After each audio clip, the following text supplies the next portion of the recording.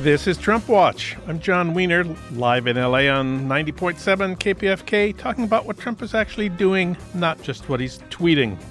Later in this hour, for the 2020 election, we've been focusing mostly on the candidates who want to challenge Trump. We also need to consider the voters and the changes in the electorate since 2016. Steve Phillips will explain. Also, face-to-face, door-to-door organizing is by far the best way to mobilize people for political action, and Michael Walzer has been thinking about that. We'll talk with him about his new book, Political Action, A Practical Guide to Movement Politics, later in the show. But first, today the Attorney General is defying the House of Representatives. Trump Watch starts right now.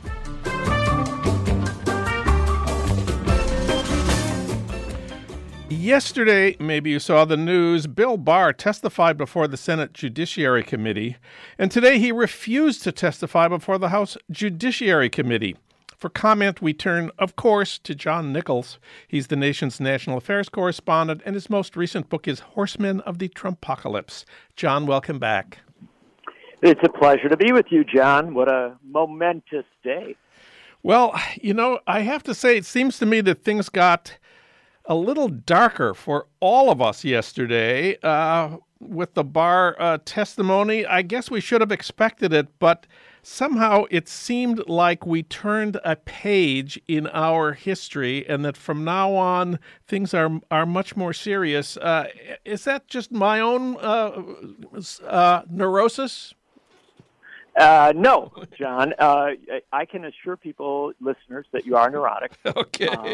And have all the challenges and flaws that all of us do. You're not the superhuman some people think. However, in this case, this is a real thing.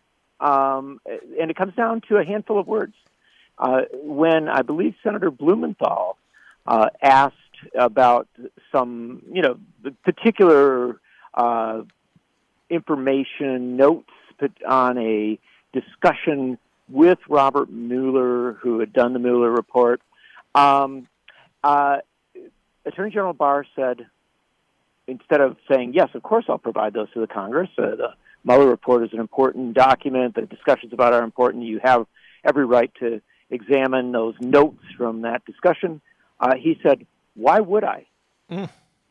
And of course, John, the answer to that question is the Constitution you swore an oath to, which requires the executive branch to cooperate with the legislative branch. This isn't a complicated thing, but when the Attorney General of the United States says that, and everything else he said in the course of that hearing, you have what is politely referred to as a constitutional crisis. Yeah. Well, the most ominous thing Barr said for me was that he believes the president can fire any prosecutor investigating him if the president feels the accusations are false. That means right now the policy of the Department of Justice is that any federal prosecutor investigating Trump can be fired. And right now there are about at least a dozen investigations underway, spin-offs of the Mueller inquiry. As Hillary Clinton, who I don't quote very often, said last night to Rachel Maddow, this is the road to tyranny. Yeah, and, Hillary Clinton, whether you agree with her on every issue or not, has been very, very good on this stuff, on this discussion. You know why? Why? She's one of the remaining people who was around in a relatively upfront central spot for the Watergate inquiry. Yeah, she was on the staff, a young lawyer on the legal staff. Yeah, and I mean, I'm not going to in any way inflate that and suggest that she was the key player, but she was around it, and certainly in that moment where you get your impressions of how the Republic is supposed to operate, few people had a more front row seat than she. And that takes us back to that core concept, because it is the road to tyranny, of course. And we know how horrified we were by the suggestion of Nixon and some people around him that if the president says it, it's the law. Yeah. Right? Yeah. Remember that? Right. And that's where Barr is bringing us to. Now, Richard Nixon was a very skilled political player. He knew his way around. He had served in the House. He had served in the Senate. He had been vice president of the United States in a constitutionally tenuous moment when Eisenhower's health had been poor. And so, I mean, he really knew his way around. So when he said that, he was pushing a concept that he wanted to push. He was operating from a standpoint of some knowledge, some determination. He was wrong, but at least you knew you were kind of, even he probably knew a little bit that he was wrong. When someone like William Barr says to Donald Trump, who's never served in the House, never served in the Senate, never served as vice president, and as best I can tell, never taken a serious look at the Constitution. Yeah. When William Barr says it to Donald Trump, you run the very real risk that Donald Trump will take actions that would make Nixon's head spin. Yeah. Well, you'd be scared, okay? Yeah. Well, the other part of this is that releasing the Mueller correspondence with Barr. Mueller, we now know, complained to Barr repeatedly that Barr should release the summaries of the report prepared by Mueller and his staff describing their conclusions. The summaries made two things clear. First, that the Russians ran a campaign to interfere with the American election and get Trump elected, and they succeeded. And second, that Trump can be charged with at least 8 or maybe it's 10 charges of obstruction of justice, but Congress has to do it.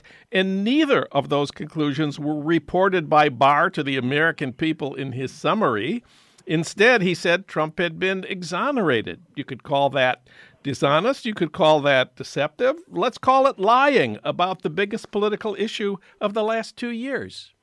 Absolutely. And let's also, just get a little bit of clarity on the role that William Barr is playing. He is now appearing before Congress and taking actions in the public sphere, refusing to appear before Congress in some circumstances, not as the Attorney General of the United States, but as the defense counsel for Donald Trump. And that really needs to be understood, because if you don't look at him that way, you cannot understand the absurdity of his performances. This is kind of bad theater, except that it involves the Constitution of the United States and the basic premises of the Republic. And it was brought out very well by Kamala Harris in her questioning of Barr on what should have been a minor, a simple Q&A, an important issue, but a simple Q&A. She said, did anybody at the White House suggest how you should handle this stuff? And William Barr, said, could you restate the question? And then she goes, well, did anybody at the White House suggest or ask you to take certain actions or handle these things in certain ways? And he was really struggling with it. He was like, it seemed like he was tortured there on it. And he says, I'm trying to grapple with the word suggest. Yeah. And Kamala Harris, an experienced prosecutor, says, okay, hinted, inferred. Right. And what Barr said was, I don't know. Yeah.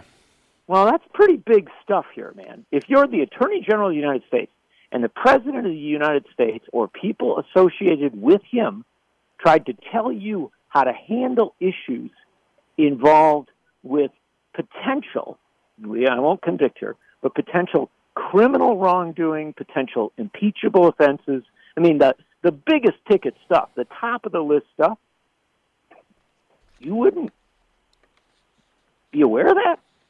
You wouldn't know whether it happened. You wouldn't, you would quibble over the word suggest. Yeah. I mean, this is not a individual appearing as a sworn guardian of the Constitution. This is somebody playing the role of a criminal defense lawyer. And then today he He refused to appear before the House Judiciary Committee because he didn't like the rules. The Justice Department announced they will not comply with the subpoena from the House Judiciary Committee for the full unredacted Mueller report. And Committee Chair Jerry Nadler said compliance with congressional subpoenas is not optional, close quote.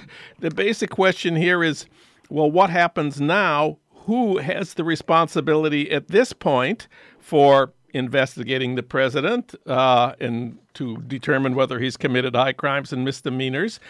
The answer is pretty clear. The Constitution doesn't say this is the job of the Justice Department and its prosecutors. The Constitution says the job of investigating the president for high crimes and misdemeanors falls to the House, and then there should be a trial in the Senate. It's very clear.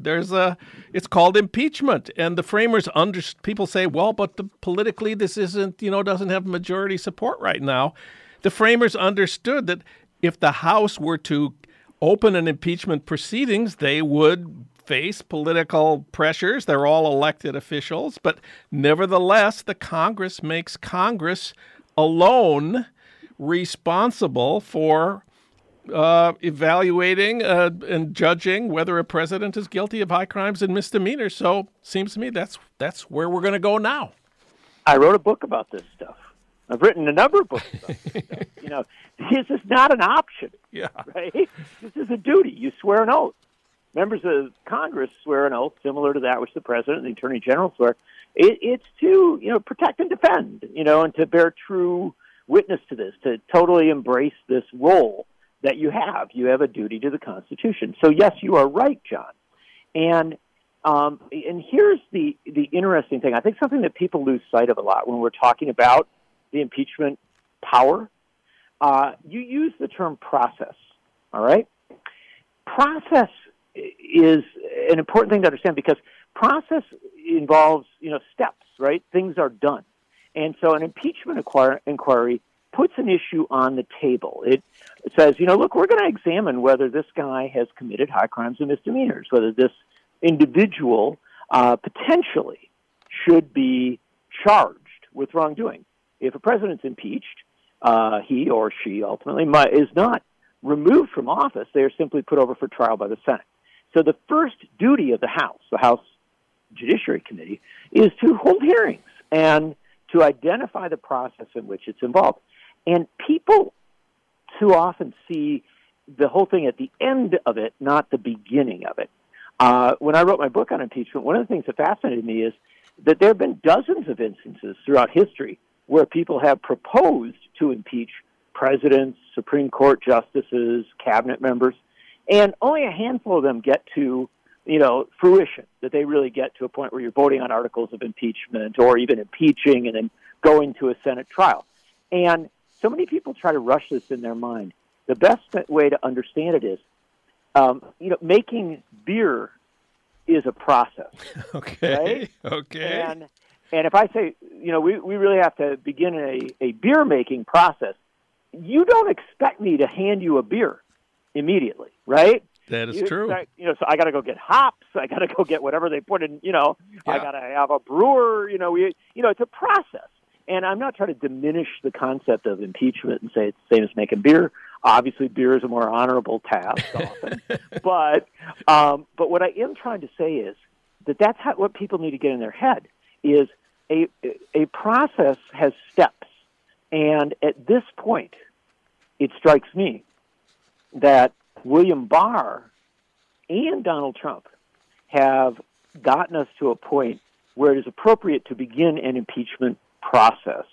And frankly, to my mind, I think Trump has committed impeachable offenses. I have no doubt of that, and I've said it to you before.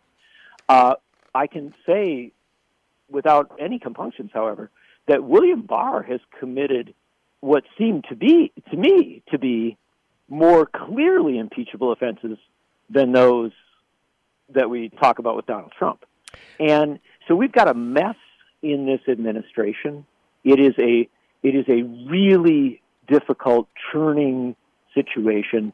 I'm glad Jerry Nadler's in charge of that committee because he's a very calm guy. I think he tends to, go deliberately. He's given far more time in which to come around to cooperation. That's all healthy and that's all good. And all I will tell you is my gut instinct is that this becomes unavoidable, and Trump will try to play that politically. And we will also have people in our media saying, oh, this is a crisis, this is chaos, this is the worst thing in the world. I'll just remind you, Nixon's attorney general went to jail.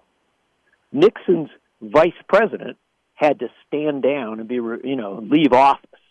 And many other people at very high levels with Nixon, as well as Nixon, faced accountability issues, and then Nixon himself ultimately 3 articles of impeachment voted by the House Judiciary Committee. We survived all of that and came out of it better as a country. We came out of it better as a country. I'm sorry we're out of time. John Nichols, the book we're talking about here is The Constitution Demands It, The Case for Impeachment of Donald Trump, forward by John Nichols. John, thanks so much for talking with us today. It's always great to have you on the show. A total pleasure, my friend, as always.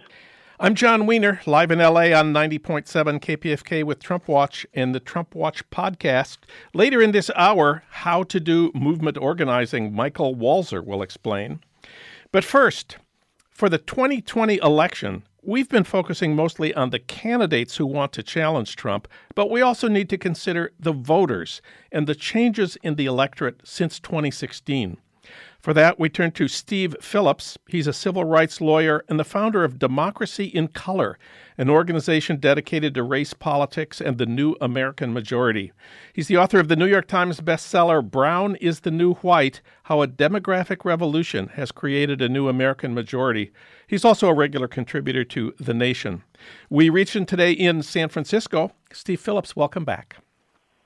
Thanks for having me.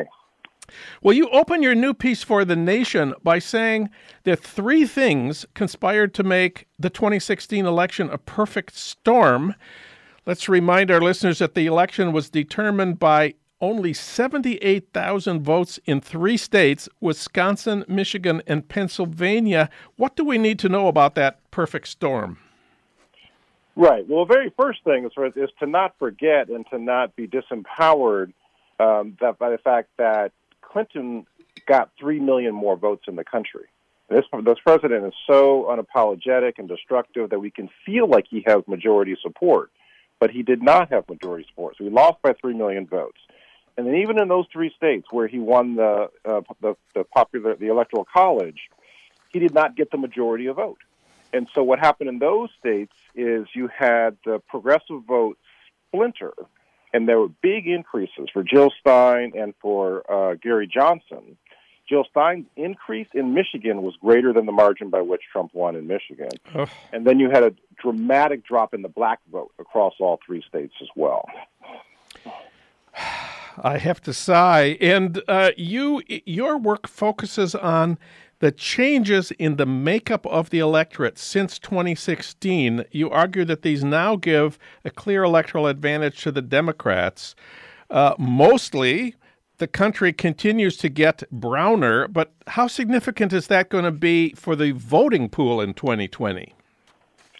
So the constellation of foundations did a report, Center for American Progress, Brookings, et cetera, and they looked at the demographic changes in the voting population since 2016, looking at 2020. 2020 will be the most diverse electorate ever.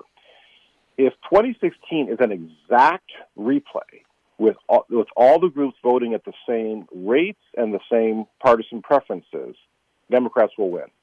Just on the composition of the electorate has changed enough in those 3 states, as well as the rest of the country, to flip those states to the Democrat. So that's without doing anything. If we just do it all over again, Democrats would win because the country is that much more diverse. On top of that, there's our large numbers of African Americans, Latinos, in particular in these different states, who could be mobilized.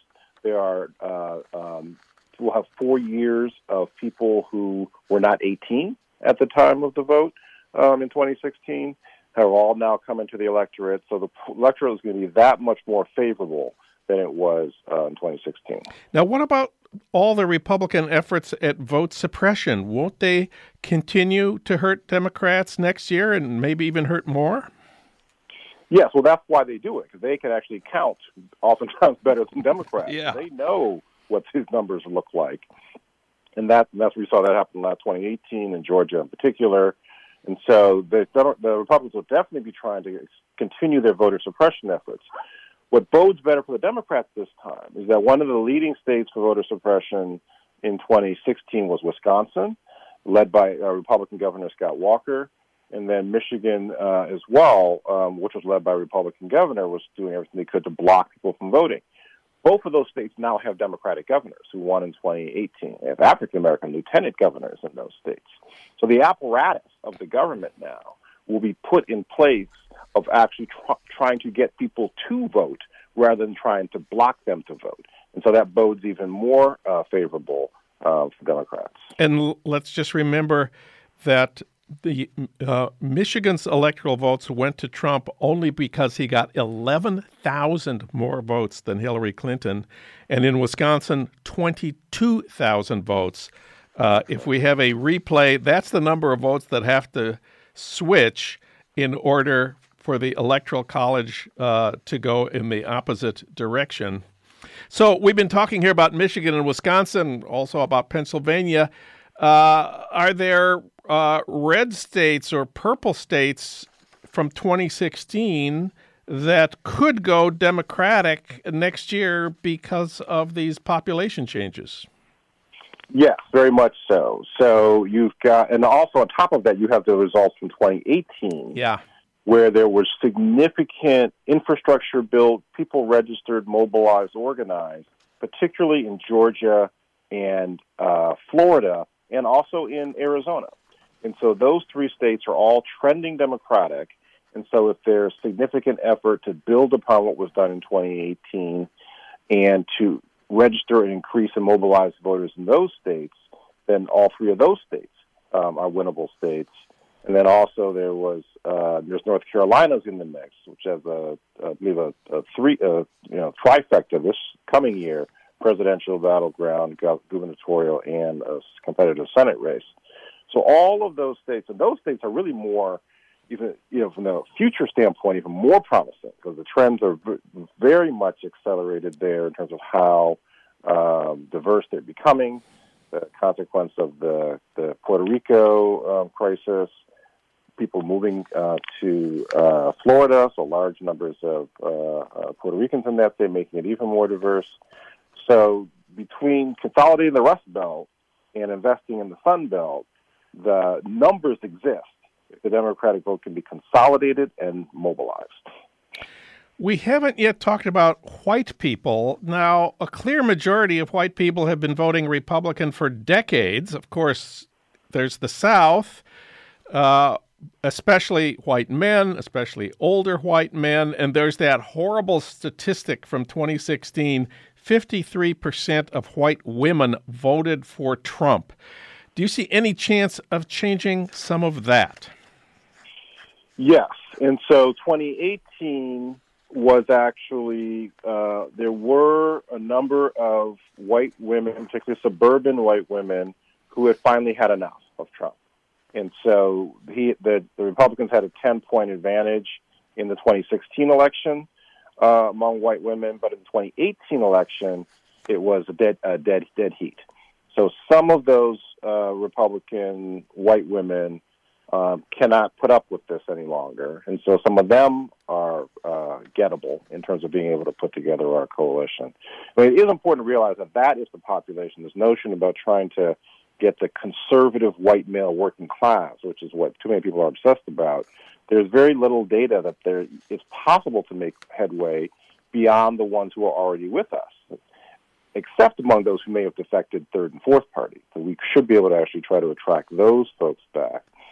But it's really, in terms of the white vote, it's the suburban white Republican women who are the most susceptible to being won over. And we're talking specifically here about white college-educated women are the ones who shifted from Republican to Democratic in the 2018 congressional elections. Is that right? Yes, the college-educated is the grouping. And that's one of the points I'm trying to make in the article, too, and then, Ron Brownstein talks about this a lot, is that there's fundamentally a struggle within this country. It's not any accident that Trump was elected after the first black president. There's a coalition of transformation, which is what we call the Obama coalition, and Ronald Reagan called the coalition of restoration, which is to make America a great crowd, make great again crowd, back when we were segregated and women were second-class citizens. So that's the fundamental battle and divide. And fortunately, the coalition of transformation is larger and gets bigger with the increasing diversity. Every single day in this country, there are 7,000 more people of color out of the population versus 1,000 whites. So the trend is irreversible at this point. And so I just think it's important that we hold that knowledge and carry ourselves with the confidence that we do our work right. We Democrats should win, and we should not be trying to sacrifice our values at this altar of electability, that somehow we're in a one-down position and we have to cast about to try to get somebody who can beat Trump. The numbers are in our favor. If we organize, mobilize, and inspire, he should be defeated. Well, let's just talk for a minute or two about the candidates here, because, of course, the candidates do matter. Hillary, there's this other horrible statistic, got something like 5 million fewer votes than Obama had 4 years earlier, and a lot of those were African-American votes. So, we can't assume that everybody who belongs demographically in the Democratic coalition of transformation is going to show up at the ballot box. We learned in 2016 that's not the case. Do you want to say anything about the candidates, naming names, about who seems more focused on turning out the coalition of transformation?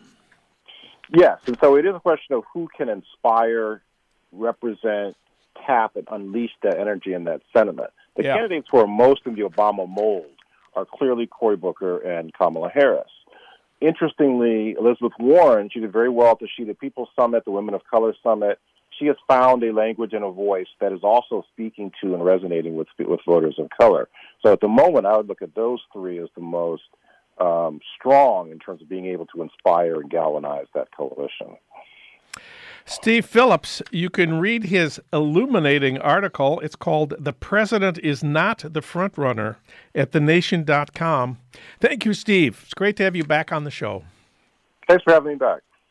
I'm John Wiener, live in L.A. on 90.7 KPFK, and this is Trump Watch. Next up, movement organizing, how to do it. That's in a minute on KPFK when Trump Watch continues.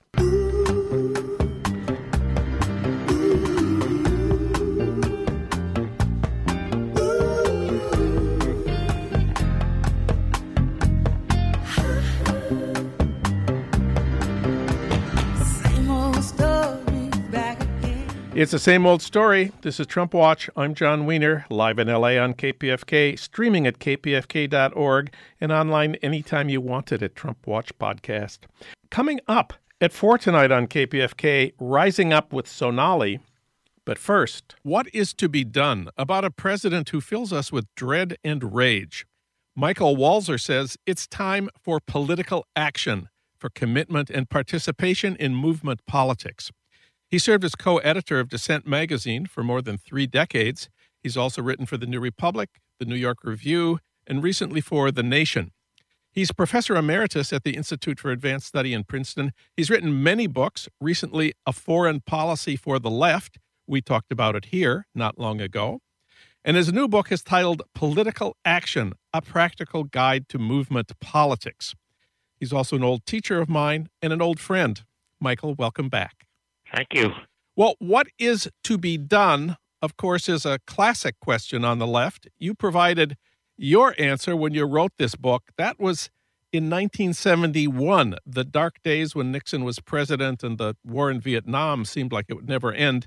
Now, that book has been republished by New York Review Classics, so I guess that makes it official. The book is a classic. Yes, along with a few hundred other classics. Okay.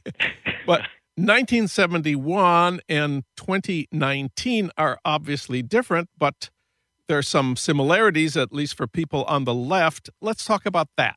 Well, the crucial similarity is that we need to get off our backsides and into the streets, and we need to organize, we need to mobilize, we need to demonstrate, we need to do all of the things that the word political action defines. I actually wrote in the aftermath of the civil rights movement and the anti-war movement, in a moment when we weren't sure what to do. 70 and 71 was a time of when people on the left were confused about what to do. We thought we couldn't have a worse president than Nixon. We thought that again with Reagan. We thought that again with the second Bush. And now we know. We know. It didn't feel at that moment in 70, 71, it didn't feel like it feels now. The threat to American democracy seems much, much greater today than any time in my lifetime. And that makes it especially important to think about ways to organize. And a lot of people are doing that. The resistance has many, many elements. Indivisible is very important. The Women's March is very important. The Black Lives Matter is very important. There is a lot going on, and we need to talk about it, and we need to make it much bigger. Movement politics is what you recommend. That sounds great. But you say most people are innocent of the complications of political life. I'm quoting, they are unaware of the personal risks involved. What are the complications and the risks? You know, what I found in the 60s was people joined movements like the civil rights. We were picketing Woolworths in Cambridge, or we were knocking on doors against the war. People new to politics find the hostility they encounter enormously difficult, surprising. They are surprised. Politics is contentious, is adversarial. You march on a picket line and people insult you in ways you'd never heard yourself talked about like that.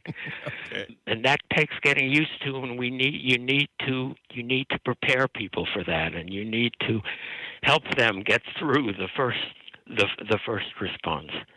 And then, as we all know, anyone who has a history in left politics knows that conventional politics attracts conventional people, and unconventional politics attracts unconventional people, and you have to deal with obsessives and zealots and crackpots who are good people, all of them, and somehow have to be included, but also brought into accord with other people who are not crackpots or obsessives or zealots. There's a lot of diplomacy involved in politics, which I think also people don't understand. So there's the hostility, there's the zealotry, and then there's the apathy, the ignorance, and the not caring, and that's also surprising. Yes, and every political movement is also an educational movement. That's why you draft leaflets, you write pamphlets, you write statements that people can sign on to. You argue about what should be on the signs that you carry at a demonstration, and all that is educational. That's what the union movement used to do for millions and millions of American workers.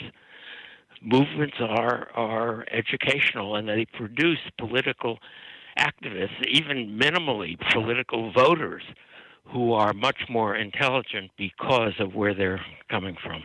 You say in the book Political Action, there are only two kinds of politics. There's pressure politics around issues and electoral politics around candidates. We can try to change the policies, or we can try to change the people who make the policies. Let's talk about our situation right now when everyone is looking at the candidates in the Democratic primaries. You can join the Bernie campaign or the Elizabeth Warren campaign or the Kamala Harris campaign, but that doesn't seem like the same thing as movement politics and community organizations around issues, although the Bernie campaign in 2016 looked and felt a lot like a movement. But is working in presidential primary campaigns what you have in mind right now? It's important that some people do that. I am a strong believer in a division of labor on the left, but it's also important that people pick issues and organize around particular issues. And then you can endorse a candidate who will tell you that he's going to support you on that issue. And then if he wins, you have to continue. You have to keep the pressure on him because he's unlikely to do everything that he promised to do. So you need a movement focused on student debt. You need a movement focused on police brutality. You need a movement focused on health care or women's rights. Or you need movements that focus attention and mobilize support so that you can tell a candidate, we can deliver votes to you, we can deliver workers for you if you commit yourself on this issue. And remember, once you win, we won't let up the pressure. The big issue right now on the left is the Green New Deal, and what makes it so radical is the way it combines the issues. The Green New Deal people argue that the way to win people to support action to reduce greenhouse gas emissions is to mobilize people to support jobs programs, health programs, education programs, and we have to do it all. We have to do it all at once, and we have to do it all right now. Mainstream people, centrist liberals, object, and they say, let's focus on reducing carbon in the atmosphere. That's number one. That will be hard enough. I guess you could call this a choice between multi-issue politics and single-issue politics. How do we decide? How do you decide? Well, look, political parties are by definition multi-issue.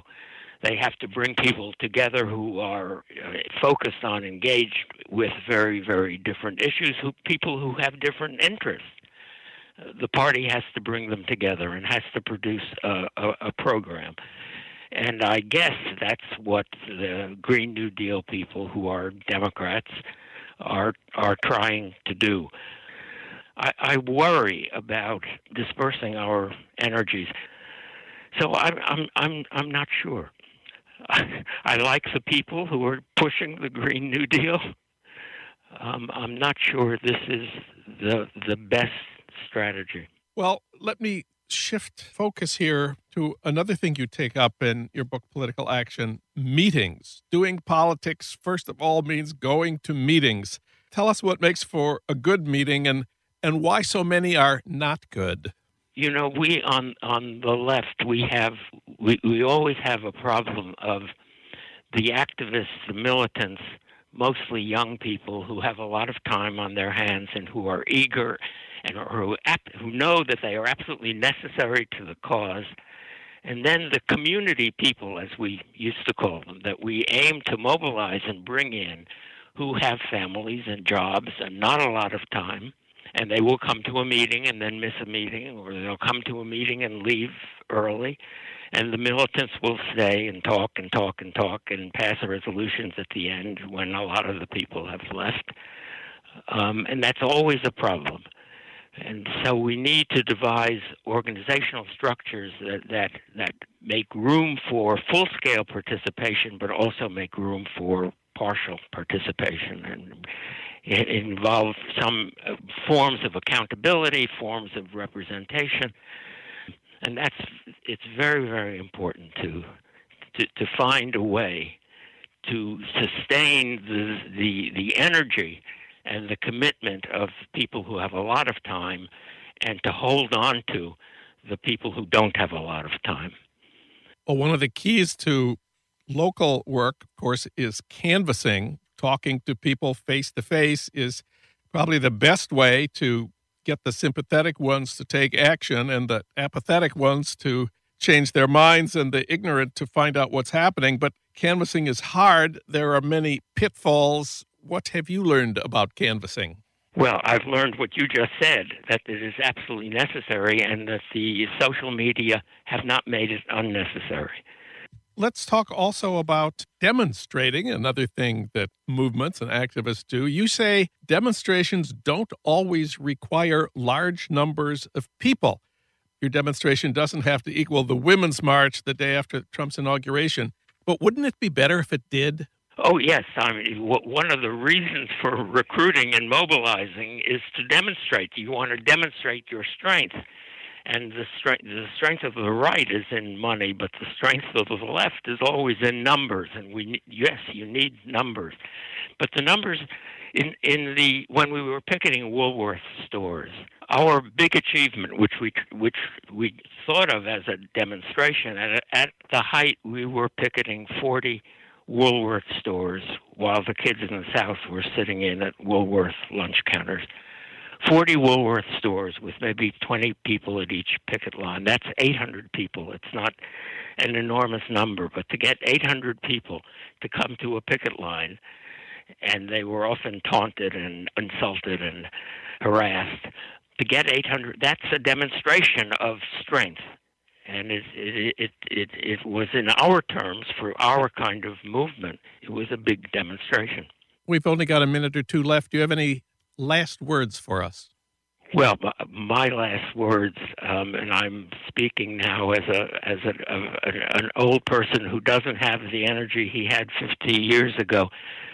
I think it is absolutely important, more important than it has ever been in my lifetime, that large numbers of American citizens commit themselves to the act of political work, to the act of protest, to the act of constitutional defense, democratic defense. I would love to go on the offensive, and I hope we do soon, but my first worry right now is we can't lose. We have a lot of lost ground to make up. We have a lot of principles under threat to defend, and we've got to go to work. We've got to go to work. Michael Walzer's new book is Political Action, a Practical Guide to Movement Politics. It's an invitation to commitment and participation. I wrote the introduction. Michael, thank you for this book, and thanks for talking with us today. Thank you, John.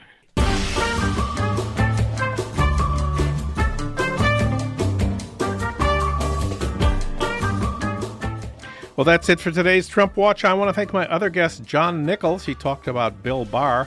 Steve Phillips talked about the new voters for 2020. Thanks to our engineer, Gary Baca, and our producer, Renee Reynolds. Thanks, as always, to Ry Cooter for our theme music, Mambo Sinuendo. Trump Watch returns next week at the same time on this same station with more talk about what Trump is actually doing, not just what he's tweeting. I'm John Wiener. Thanks for listening.